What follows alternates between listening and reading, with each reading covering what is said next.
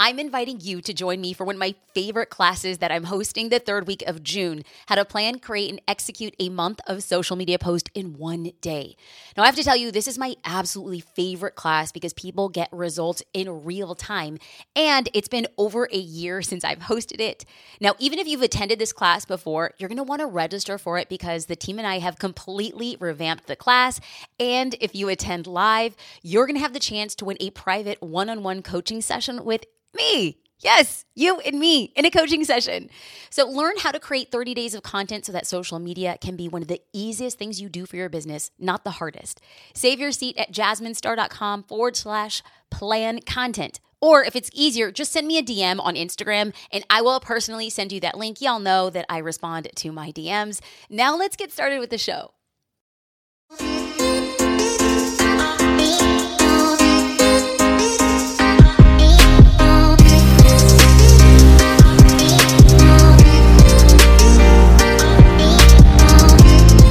Hello and welcome back to the Jasmine Star Show. Y'all, we are tuning in for episode 2 of our Crypto Curious series. We could not be more excited. I have never done a live recording of a podcast.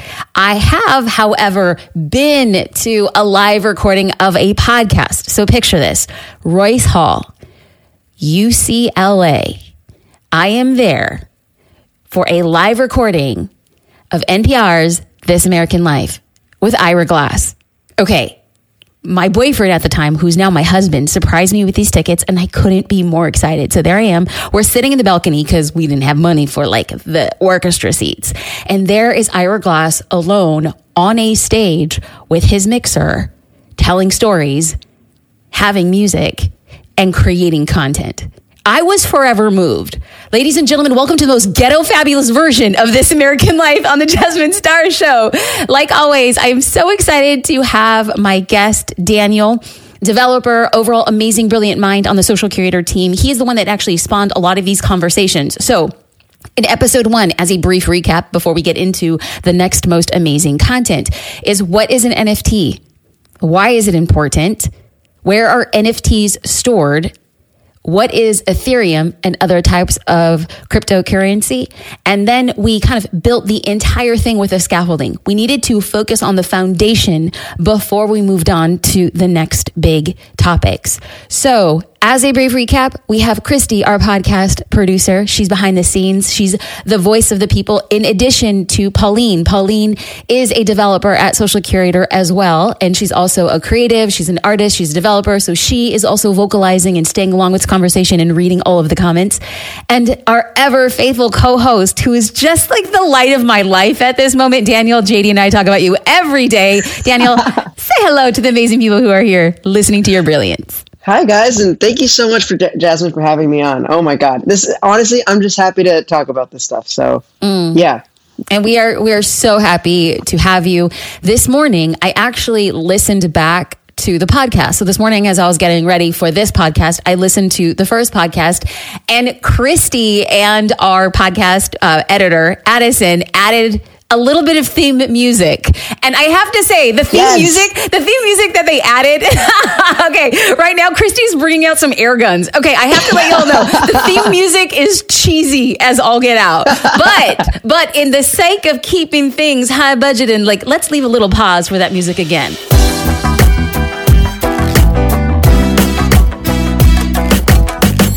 All right, we're back and we are here to talk about a lot of great things. We're going to be focusing again on the next level of scaffolding. We want to make sure that these conversations are bite-sized pieces so people take action. We will also be responding to your questions as they come in live during this recording. So let's start off with a very hot topic and our biggest question at hand. Daniel, what is a wallet? Yes, what is a wallet? So the first thing I want to say about what is a wallet is that it's basically your digital identity on the blockchain. It is you in this digital landscape. The way I like to look at it is that opening a wallet on the blockchain is like opening an account on Facebook or opening a bank account with Wells Fargo. It's an address that people can send money to and identify who you are. So I like to look at it as both. You've made an account for Facebook and Wells Fargo all in one. And there are many different options out there for creating wallets, but one of the most popular ways to create a wallet is through MetaMask. MetaMask is by far one of the most popular ways to create an Ethereum wallet. And the way I would do that is I would go to metamask.io in your Chrome browser, and there's going to be a download now button right there. And this will allow you to install MetaMask as an extension in your Chrome browser. Okay, so there was a lot of big fancy words that were just used. And because it bears repeating, we are not giving financial advice, nor are we giving financial recommendations. We're just having a conversation. So you'll hear Daniel say Ethereum, but please know there are different types of cryptocurrency as we discussed in episode 1. There's Bitcoin, there's Solana, there's Ethereum, there's different options. And just like different options for currency, there are also different options for wallets. For the sake of streamlining our conversation and keeping things as simple as possible for now, we're going to be using MetaMask as the wallet that we're going to have a conversation about. But wallets function very similarly. Is that correct, Daniel? Yeah, a lot of wallets function the exact same way. And like you were saying, MetaMask is, you described like what it is, and the actual like label for it is a multi-chain wallet. So that basically means that exactly what you just said is that MetaMask can be used for other blockchains, like besides Ethereum. So it can be used for like another chain, like the Binance chain. But yeah, basically MetaMask is the most popular, but you can use it for other currencies out there. Not every single other cryptocurrency, but I'd say a very sizable chunk of them. Okay, that's great. So we're going to be focusing just on that for the sake of conversation. And if you're just getting started, we always recommend is to get your feet wet. Just do something and then iterate from there. So speaking of doing something, can you describe like where does somebody go to get a wallet? And in this case, we'll be using MetaMask as an example. So can you break that down? Yeah, definitely. So you have your MetaMask wallet now installed in your browser. And you're probably sitting there and you're wondering, okay, what do I do next? I have like $0 in my wallet, and how do I even get things in here? Even that, I remember when I first started with all this, I was like, how am I moving something from A to Z? Actually, Daniel, okay, great. Number one, only Canadians say A to Z. Okay, America, we say A to Z. Okay, let's just go there for a second. But I want to back up a little tiny second. I want to get super granular. Right. You would go to metamask.io in your Chrome browser. And then you're going to click on the download now. There's a button that says download now. You're going to click on that. And that's going to install MetaMask as an extension in your browser. So I just want to make sure that we went through those steps, because as you're listening audibly, or if you're watching this video on YouTube, I want you to follow along with us because I want you taking action. So I didn't want to skip over those steps, because now that we have the Chrome browser extension for MetaMask, now we have $0 in our wallet. So Daniel, we have a wallet, Chrome extension. How do we get money in? How do we add money into our wallet? Totally. So there is a way to actually buy Ethereum directly inside the MetaMask wallet, which I find is super helpful for beginners. And it's like pretty frictionless. Like it's very easy. But my recommended way to handle this is actually to open an account with Coinbase. Which is actually a separate entity. It's a separate website. And you can go to coinbase.com and set up a account with them. And they are basically what's called a crypto exchange. So you would go there to Coinbase. And in Coinbase, you would go ahead and provide a bit of information about yourself. So there is a bit of an onboarding flow. But it's super simple if you just follow each step. And once you're done, proving your identity, then they let you buy cryptocurrencies like Bitcoin, Ethereum, Solana. But for for this case, we're trying to buy Ethereum, right? So you're just going to look at the list of currencies that are there. You're going to select Ethereum, and there's just this big blue button that says like buy now or trade now. And then you just enter how many Ethereum you want, and it'll also tell you how much that's worth in US dollars. So you will have to connect your bank account or credit card. I find the credit card is always the easiest way, even though there is slightly more fees. It's like instantaneous, and maybe this is just me, but instantaneous is always the best for me. Oh, that's so you. That is so you. Okay, I want to pause here because there's two things. So if you have ever had the ability or the luxury to travel internationally, there's a good chance that at the airport or somewhere nearby the airport, you're exchanging your dollar for a peso in Mexico, or your dollar for a euro in, say, Italy, or your dollar for a pound if you're in England. Very similarly, Coinbase is kind of like that booth in the airport that's going to be converting your currency into cryptocurrency. Do I understand that correctly, Daniel? That's perfect. That's exactly what it is. Okay, so I love telling stories. We have to paint a visual. We have to put people where they are and make it feel less theoretical and more practical. But let's take time for another story because I'm about to spill the tea. And I do have the permission from a friend who will remain nameless for the point of this conversation. But it was this person's first time converting her dollars into Ethereum. And then what she wanted to do was have a small test. And this is what Daniel definitely recommends, is once you've put your dollars and you've converted them into, let's just say, Ethereum, like my friend, you always want to test sending the money to your wallet to make sure that you have the right wallet address. We're going to get to that in a second. Well, she sent over a tiny bit and it showed up. And then she tells me, I want to send over $50,000. And I was like, oh. And so she made that transaction and it didn't show up in her wallet. And from Coinbase, it had said, your Ethereum should show up in your wallet by this date. And it didn't. And then 2 days later, she calls me and is like, should I be freaking out, Jasmine? It's not there. And so what she comes to find out is like, I have a smart friend and his name is Daniel. So I want to look like the smart friend to my smart friend. So I call my other smart friend and I was like, hey, this is what happened. What should she do? And then what did you tell me?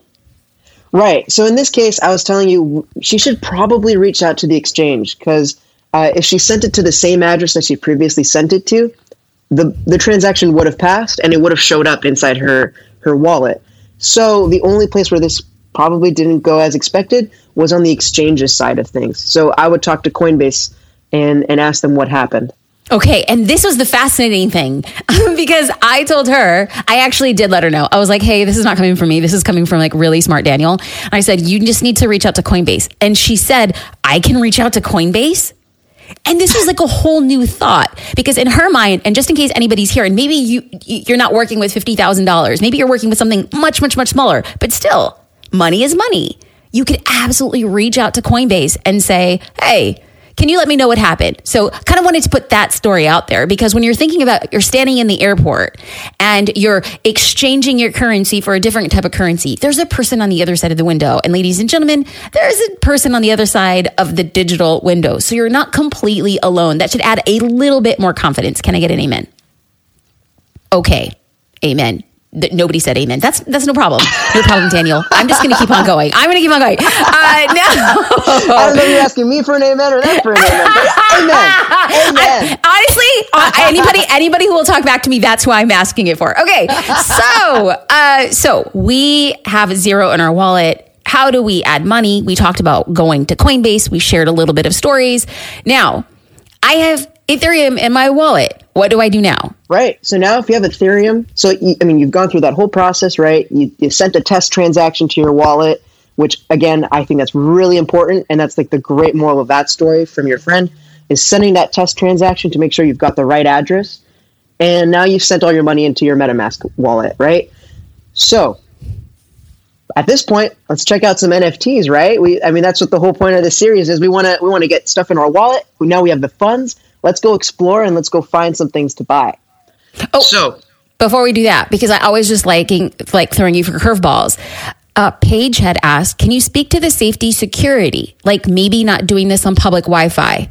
I think that before we actually go and make a transaction, can we speak to the security aspect? Totally. If it's about Coinbase, I'd say, well, actually, in both cases, you're safe. As long as you see that there's a little lock icon in the top left corner of your browser, that little icon is telling you that your connection to the website is encrypted. And in tech terms, that's HTTPS, which I believe stands for Hypertext Transfer Protocol.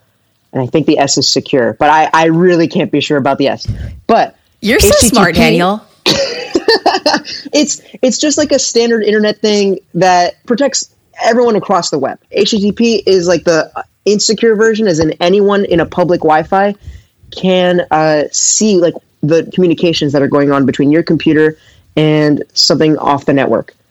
Versus when it's HTTPS, the connection between you and Coinbase's servers is encrypted. And even if there is someone on the same network as you, even if they intercept that information, they can't understand it. And then the second thing that, even if this wasn't part of the question, is transacting with your wallet in a public setting, right? If you're on a public Wi-Fi. I think this is also fine because even if you're using MetaMask in a public network, no one can impersonate you, and no one could really, even if they intercept the signal, they can't do anything about it because they don't have your private keys, right? So a wallet has a public key, which is the address you send money to, and a private key, which is like the password to your wallet. That's the best way to describe it, but both of those things are really long numbers and letters, the private keys and the public keys. Okay, so we're going to pause there because I want to loop us back. But before we do, I want to give a shout out to Austin, who's listening. This is something that Daniel was going to get into, but it's succinct right here. Buying crypto on Coinbase is great, but it's also good for people to understand that you don't own the currency until you actually have it in your wallet. So this is good as a reminder for beginners to know. Just like, remember, we're in the airport at the conversion stand and we've turned our dollars into pesos. It is best to what? Put them in your wallet. Same thing with Coinbase. Make sure that the currency that you're transferring for cryptocurrency or exchanging for cryptocurrency is actually going in your wallet. So shout out to Austin for reminding us to set things up properly. So we are back. We have Ethereum in our wallet. Now, what do we do? Right. Actually, I do want to speak to what Austin was saying, too. That's definitely 100% true. Leaving your money in an exchange does leave you vulnerable because, again, these are centralized entities, right? And if you're thinking about blockchain and decentralization, you want to put your money in a place where you have the power to do whatever you want with it. And that's why I still do recommend Coinbase to a lot of beginners, and why I did mention it in this podcast, is because it's a really great way to onboard people into this ecosystem. But once everyone really starts getting like an understanding of how this all works, they're going to understand, I want to leave my money in, let's say, my MetaMask wallet, somewhere that's not centralized. So yeah, I definitely thank you so much, Austin, for pointing that out. We're going to tap here for a second. I want to repeat it again for the people in the back. There are two sets of keys. Public facing. This is why I can be like, hey, Daniel, send me 4 ETH. Okay. Ooh. I can give him my outward facing address so he could send that to me. But there's a different key that is only I get access to, that I can transact on behalf of. Did I understand that correct, Daniel? That's right.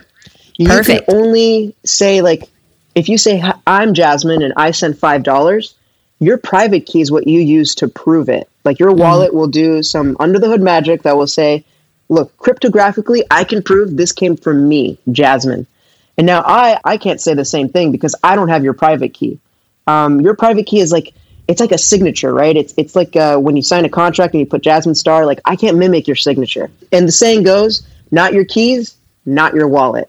And that's something that Austin was pretty much getting to right there, which is if you don't own the keys, for example, with Coinbase, you don't know what your private key is. If you don't know your private key, you don't own that wallet. Okay, so Ashley says, I have cryptocurrency and it's not mine unless I cash it out to my wallet. Right. It's a bit of a semantic thing, really, because it can be in your Coinbase account and you still do have the power to use it and send it. It's just that there is like a risk. It's like walking around with like a bag full of cash in your hand, right?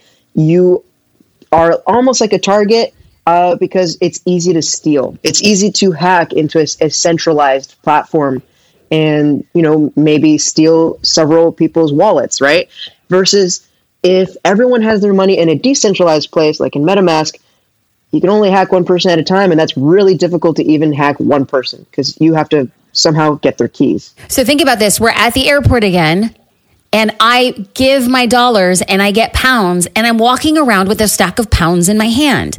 Theoretically, it's mine, but somebody can run right by and grab it. Versus if I got the pounds, put them in a wallet, tucked in my purse, It's safer and it's on me. It is in my possession.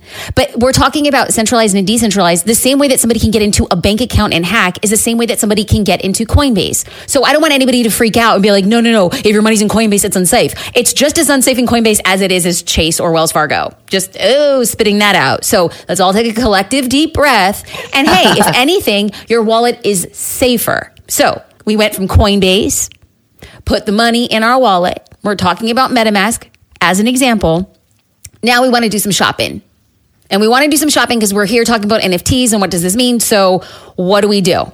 Where do we find the right NFT for us? Right. So my biggest recommendation to anyone who's just getting into this is OpenSea. OpenSea is literally one of the most popular NFT exchanges out there. And at least for me, if you're investing in these things, you want to go where there's the most foot traffic and the biggest market, right? You know, a lot of people like to sell things on eBay because there's lots of people on eBay versus some other, like maybe Craigslist or something, right? I mean, eBay is like the place, so that's where I like to sell my things. So yeah, OpenSea. So OPENSEA.io. That's where you would go if you want to get started on your NFT adventure. So I'd like to kind of break down what an NFT exchange is first before we really hop into like using OpenSea and all of those nitty gritty details. So I have two metaphors. One of them is a little bit more heady, and one is like a library metaphor. So I'll get to the second one in a bit. Let's start with the easy. Yeah, I was like, dude, let's go to the library first. Okay. Okay, you want the library first? Okay. Yes, for sure, yes. Daniel. For sure. All right. So I would like everyone right now to imagine NFTs as books, right? So one NFT is one book, and a blockchain is a library. So you have all these books that are in the library.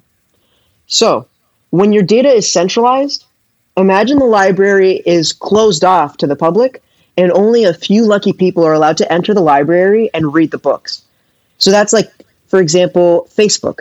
Only a few people are actually able to access Facebook's data centers. All of us are left in the dark about what happens in there. But with decentralized data, anyone could walk into the library and read a book. And now this is where I like to tie it all up, is MetaMask is your library card. So that allows you to get into the library. OpenSea is one of the many librarians available to you that can show you around. That was freaking amazing, man. That was amazing. But maybe it's just because I was homeschooled my whole life. And like me and librarians, I aspired. Mrs. Bloom at West Covina Library, shout out to the queen herself. I bow down. So MetaMask is your librarian. At a library, we all have access to, but MetaMask is your library card. That's right. Okay, but now give us the heady one, because like y'all, like Daniel, I always tell Daniel, like Daniel, make it easy for me. But for all the people, all the smart valedictorians in the place, tell me the heady one. Okay, here's the heady one. So right, there are many NFT exchanges out there, and all NFTs are freely available for us to be read from the decentralized blockchain. So already this is feeling like overwhelming when I say it, but it is. And so that means we can choose our preferred gateway/viewer and get access to the whole portfolio of NFTs that are available on the blockchain. So not as easy to stomach, but it's like it kind of gets us a little bit more into technical ground. Like OpenSea is like a gateway. Okay. What I would just like to know that was a subtle, low-key tech flex. Like Daniel wants to prove that he doesn't just need to talk about library cards and librarians, that he can get into the mumble beep of all of the smart kid chatter. So that was very helpful. Now I want to point out that OpenSea, aka your librarian, there are multiple librarians. But we want to make sure that just for the sake of this conversation, we're going to focus on this particular librarian. This librarian's going to go in and going to show you the types of books, aka NFTs, you want to be reading. So let's go in and let's put somebody in, like for the podcast, right? You're going to go to OpenSea, OPENSEA.io, and then you're going to just start browsing and you're going to scroll until you find something that catches your eye. But what are we really looking for? Let's get a little bit technical. Like this is just somebody you're like, hey, I really like these stoner cats. Or, hey, I really like V-Friends. Or, hey, I had a friend. Daniel, I even told you about this friend who wanted to buy a Bored Ape. Yeah, a Bored Ape. $158,000. $100,000, this person wanted to buy a Bored Ape. Now, for somebody who's listening and you're like, what? A Bored Ape? Yes, it is a cartoon of an ape that looks bored. Now, Daniel, can you explain a little bit about like what makes that NFT, a Bored Ape, a cartoon worth over $100,000 and then NFTs that are worth 30? Like what happened there? Like how did it get there? Using that as an example. Totally.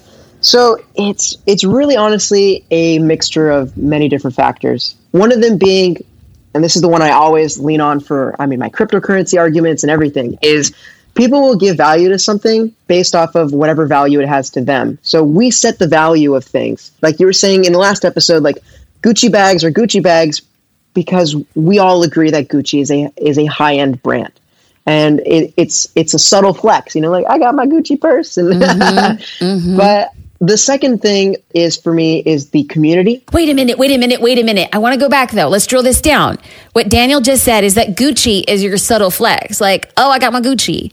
But like, I'm going to tell you, as a girl from the hood, you can floss your Fucci that look like a Gucci, and you can't do that in blockchain. Because whatever that version of Gucci is, people know. Why? It's on the blockchain. So there's going to be no Fuchis or Hoochies on the blockchain. It's just Gucci. So let's just have a moment for that. Let's have a moment for the appreciation that fakes will be much less likely, if likely at all. So shout out to the Gucci toting, proverbial NFT holding bad A's in the house. Okay, so now that we have that, and we're talking about we put a value on something. And then the second part was community. And this is where, to me, the gangsters dwell. Can you break that down for us? Absolutely. So community, at least when I'm looking for a good NFT project, is one of the biggest factors in the success of the whole project. A few ways you can check for that is looking at their Twitter, looking at their Discord, and seeing, not even looking at the numbers, even though that is a small part of it, but looking at the engagement. Do people really believe in this project? Are they excited for the creators? Are they constantly keeping up with any news that's going on within the project? Are there perks that people are getting by being part of this community? Is this a form of networking? And I think that's a big part of what's happening at, with the Bored Apes, right? It's becoming a networking tool. There are exclusive parties that you can go to if you have a Bored Ape in your possession. So it's all these things that add value to a project. And then, yes, there are the other things like scarcity, knowing that there's only this many of this NFT, or if the creator already has a reputation for being a very high value creator. So I think those things all, contribute to the value of a project. Okay, so let's break this down one more time. Like, how does an NFT increase over time? Like, how does it get more expensive, or how is somebody attributing that value to it? And number one, Daniel established that we associate value. The more that somebody wants a particular thing, the more that it begins to cost over time. Secondly, there is a community of people who see the value and start hyping up that particular thing. And then thirdly, that there could be additional things that are added that enhance the value of it. So let's just break this down in a very personal example. And I said I thought to myself, I even told my husband, I'm not going to mention it, but here I am mentioning it. It's only episode 2. Okay, so I really wanted to dig into what like NFTs were. And I started my kind of adventure in it in 2021. And it was around that time that Gary Vaynerchuk he was announcing that he was going to get into the NFT space. And for those of you who don't know, I know some people are not about him. Like Gary Vaynerchuk he's a unicorn in my life. It's like, I call him Gare Bear. Just this morning, JD and I were having conversations about Gare Bear. Like, he's the thing. And he's the person who helped me get off the fence and have a better understanding of it. I didn't know what I was doing. But just like Gary was laying things out, like, this is a MetaMask, this is Ethereum, like, go and do it. Like, he was laying out what I needed to do to set up my wallet, to buy it. And he was going to drop his NFTs on May 5th. Because he likes the number 5. Well, there was a little bit of complications. He doesn't end up dropping them for another 2 weeks. It was day 1 of the drop. And I was on the phone with my husband on the freeway screaming, get me one, anyone. I was literally Veruca Salt on Willy Wonka and the Chocolate Factory. I was like, but I want an Oompa Loompa and I want it now. She said, but Veruca, sweetheart, I'm shelling peanuts. That was JD being like, I don't know what you want me to do. I was like, get anyone. Now, looking back at what had happened on that day, I should have waited. It was like a 5-day drop. And Gary was dividing out his NFTs over a specific number of days. And on day one, it was voluminous. Everybody wanted to get in. It was driving up the cost of the drop. It was driving, like, gas fees were so expensive that day. Now, here's the thing that happened is that once those 5 days were over and whoever was going to get an NFT got an NFT. Let's go back to what Daniel said. Number one, we put value on what it is. And there was a lot of people who wanted Gary Vaynerchuk first time drop NFTs. When a lot of people want something, the cost began to go up. That happened. Number two, Daniel mentioned this thing called Discord. Discord, think of this as like a social media conversation platform. All you do is use text. There's no videos. There's no flashy photos. It's literally just text. It is a text-only community. That's called Discord. Gary had a Discord and said, I'm going to be spending a lot of my NFT time and a lot of my NFT focus in Discord. That was the first time I joined Discord. And I was like watching the conversations, learning what NFTs were about. So there's this community who keeps on hyping up what they want to buy, when the next drop is, what they're selling it for. So it kind of became a group of people super focused on, number one, investing, protecting their investment, enhancing their investment. And then what happens is when Daniel said, point number three, you can add things to it. Well, what Gary did is he dropped an NFT, and part of the NFT is that you get access to a conference. And the only way you get to go to the conference is if you have a Gary Vaynerchuk NFT. The conference is called VFriends. Watch me turn up in Minnesota in May 2022 as a VFriends holder. Now, from a consumer side, I made an investment that has now increased in the past. It hasn't even been a year. It has increased. It's more than tripled in the past year. So I think to myself, wow, that was great value. Gary Vaynerchuk's NFTs ended up in the top 10 of all most successful traded NFTs in 2021, and he launched in May. I'm not going to geek out, but just let that settle. Number two, the community was hyping up and driving up the value and protecting the value. And then number three, there was something associated with this digital NFT in a physical space, AKA his conference. So now that we have those things, and now that you're on OpenSea and you're scrolling and you see all of these pieces, all of these art things, and you're like, I don't know what to get. Don't buy immediately. Go back and follow the 3 steps that Daniel had outlined. Number one, if somebody is charging $100 or like 0.8 ETH or 0.6 ETH, ask yourself, is that value substantiated by what? Then you dig into the community. There's a lot of people active and talking about it and hyping it up and waiting for the next drop and thinking about how it's going to iterate. That's a very good sign. The community will protect the value that has been associated. And then number 3, as a benefit, do you get anything else in addition to it to sweeten the deal? Did I get that right? That's right. And the only extra thing I'd add is the creator. The creator is a big part of it too. I've followed a lot of NFT projects where I followed the creator on Instagram because I loved their art. And then I heard they were dropping an NFT and I was like, I need to get in on that.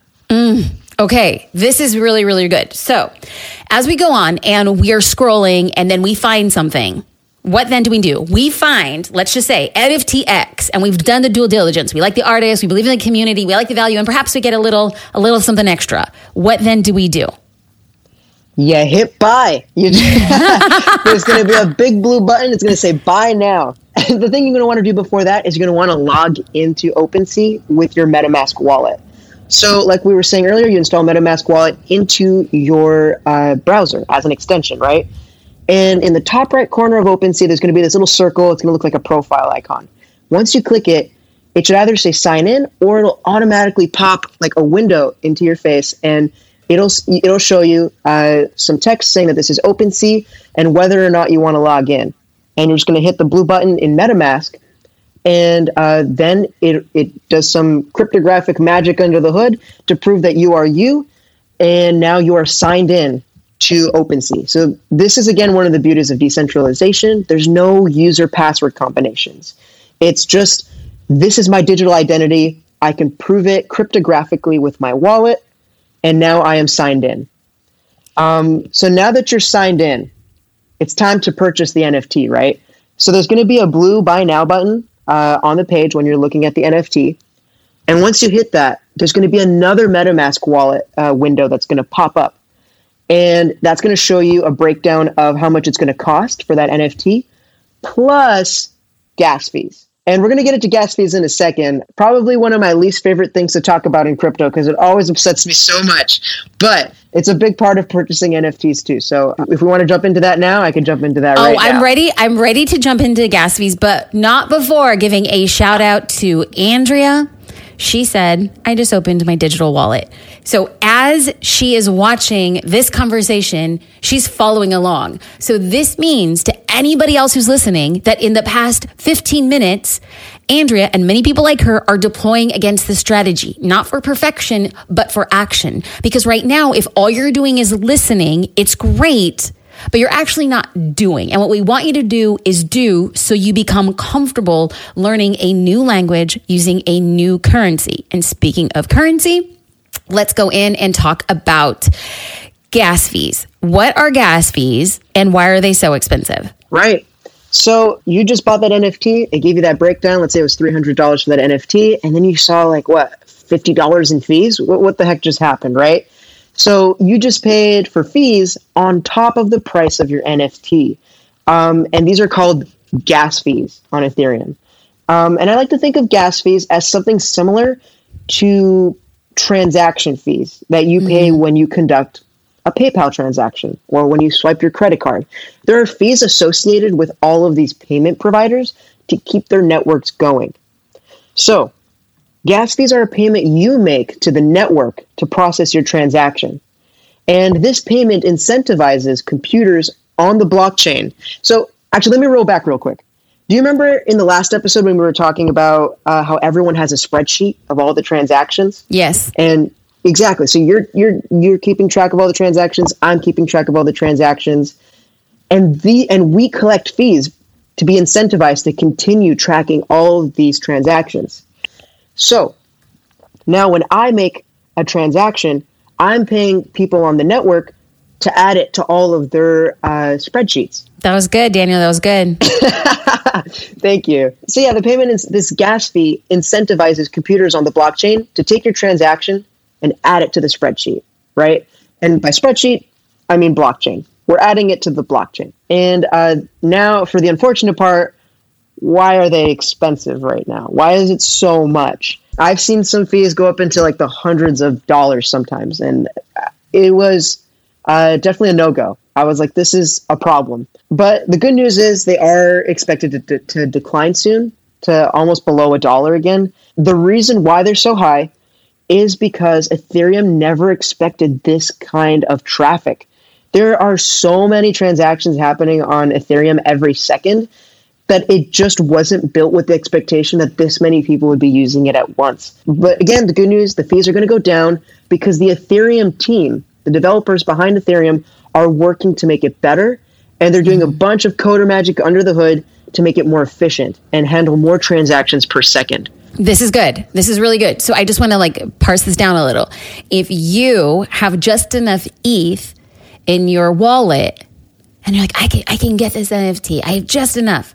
You have to make sure that you're accounting for gas fees, AKA those transactions that are needed. So I want you to keep that in the back of your mind as you're looking at NFTs that you can afford and buy. So what we have talked about from the beginning of this episode, and we're going to get Pauline to recap to make sure that everybody's on the same page. But we have identified what a wallet is and how to get one. And then we have put cryptocurrency in our wallet.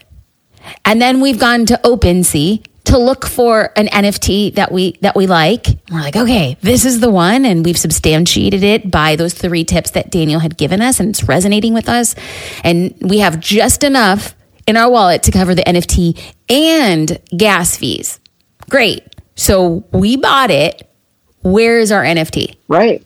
Where does it exist? And that's a great question. Your NFT is on the blockchain. Even though you can see it in OpenSea, even though you can see it inside your MetaMask wallet, it is still on the blockchain. But now that you bought it, whenever someone reads the blockchain, they can see that your wallet address is the rightful owner of that NFT.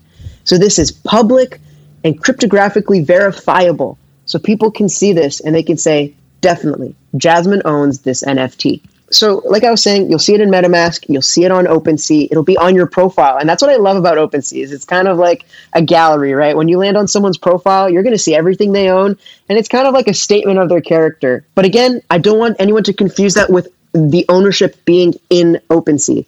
OpenSea is just reading the blockchain. They're just reading that spreadsheet and they're seeing that this user owns this NFT. So that's what the blockchain is doing. So going back to the library analogy, that when somebody walks in the library and chooses to read a book, when they open the cover of that book, it says, this book belongs to Jasmine Star. That's right. And if I decide to sell that book, my name will still be in the book, but another user will be and saying, this person currently owns this book, but it was previously owned by Jasmine Star. That's right. We get the whole history of the owners of that book. I have a question about the fees, Daniel. And I feel like if I have this question, I can't be the only one, right? Is there only fees when you're purchasing an NFT, or are there fees when you're transferring money from your Coinbase to your account to your wallet? And are there fees when you're buying Ethereum? Like, are the only fees associated when you're actually buying the NFT? That's a good question. There are fees that are part of every action on the blockchain. It's a give and take, right? Because, it is decentralized and you need to incentivize pretty much everyone on the network to continue maintaining it. So when you're transferring Ethereum, there is a small fee that you have to pay to the network, but the fees are much larger when you're buying NFTs because you're actually, if you remember what we were saying in the last episode, you are actually executing programs on the blockchain. And those are more expensive than just saying this value was moved from this wallet to this wallet. Yeah, so that's the difference there. Okay, I have one more question. Sorry. Again, if I have a question, I feel like somebody else has to, right? When purchasing Ethereum on Coinbase, can you give us a ballpark? How much, like I have no concept, right? Of like literally, are we talking $50? Are we talking $500? Are we talking $5,000? Are we talking $50,000? Like how much money is going to get you an NFT? So like how much should you be putting into your wallet about? Obviously, this is not legal advice. I'm just literally wondering ballpark. Yeah, totally. I'd say at the time of this recording and based on my experience at this point, let me go from beginning to end on like where you're paying fees at what step.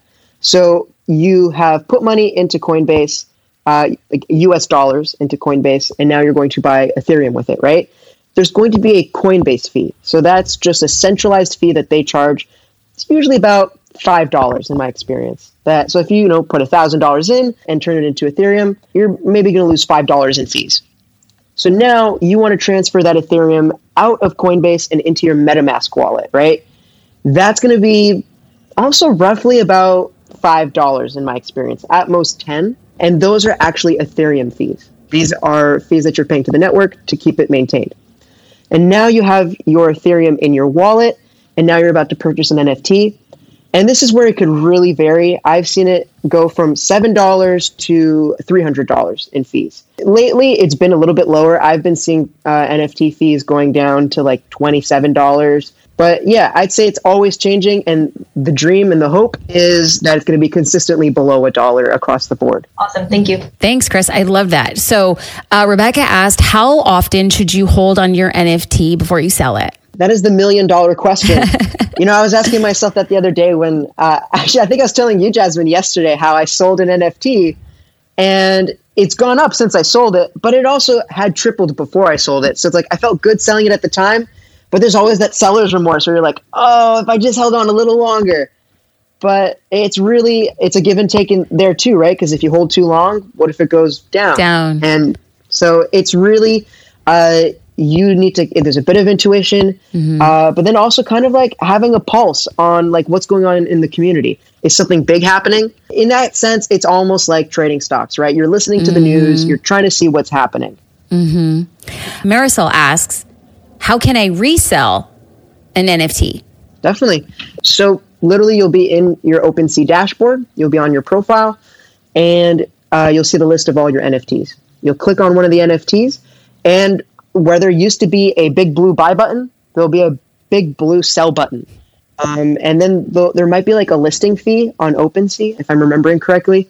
But once you pay that fee, then you're able to list the NFT for sale, and anyone can either bid on it or just buy it at a price that you set. Okay, and just for further clarity, Andrea had asked, I see you can buy from MetaMask. Can you get money into your wallet there, or do you need Coinbase? Right. So if I'm remembering correctly, there is a way to purchase Ethereum directly in MetaMask. They use like some third-party providers that are also centralized, like Coinbase. Unfortunately, with getting any US dollars into the ecosystem, you're going to have to go through a centralized exchange first.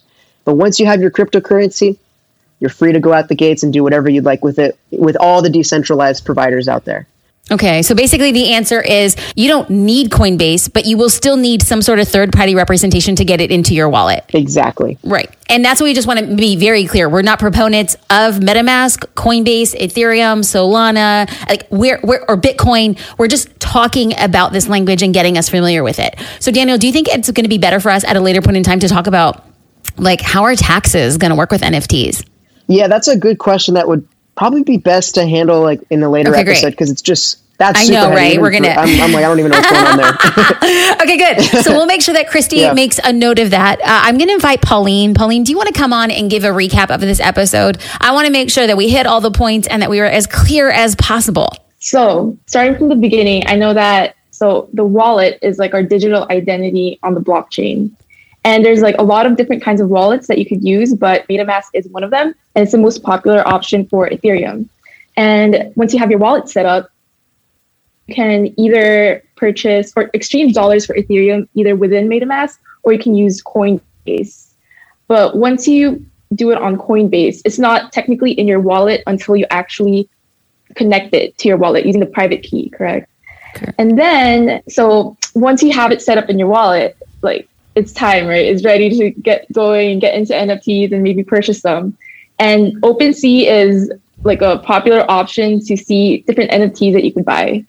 And so on OpenSea, once you find one that you want, you can click buy, and then you get certain gas fees for this transaction. And I believe OpenSea is also like the library, right? Where you can, like the blockchain, that's what's great about it, decentralized, so you can see a portfolio of what you own or like what everyone else owns. And I guess I'm a little confused about OpenSea actually, because not only can you view other people's, you're able to make purchases on OpenSea too, right? That's right. Correct. Yeah, you can see other people's NFTs and purchase them.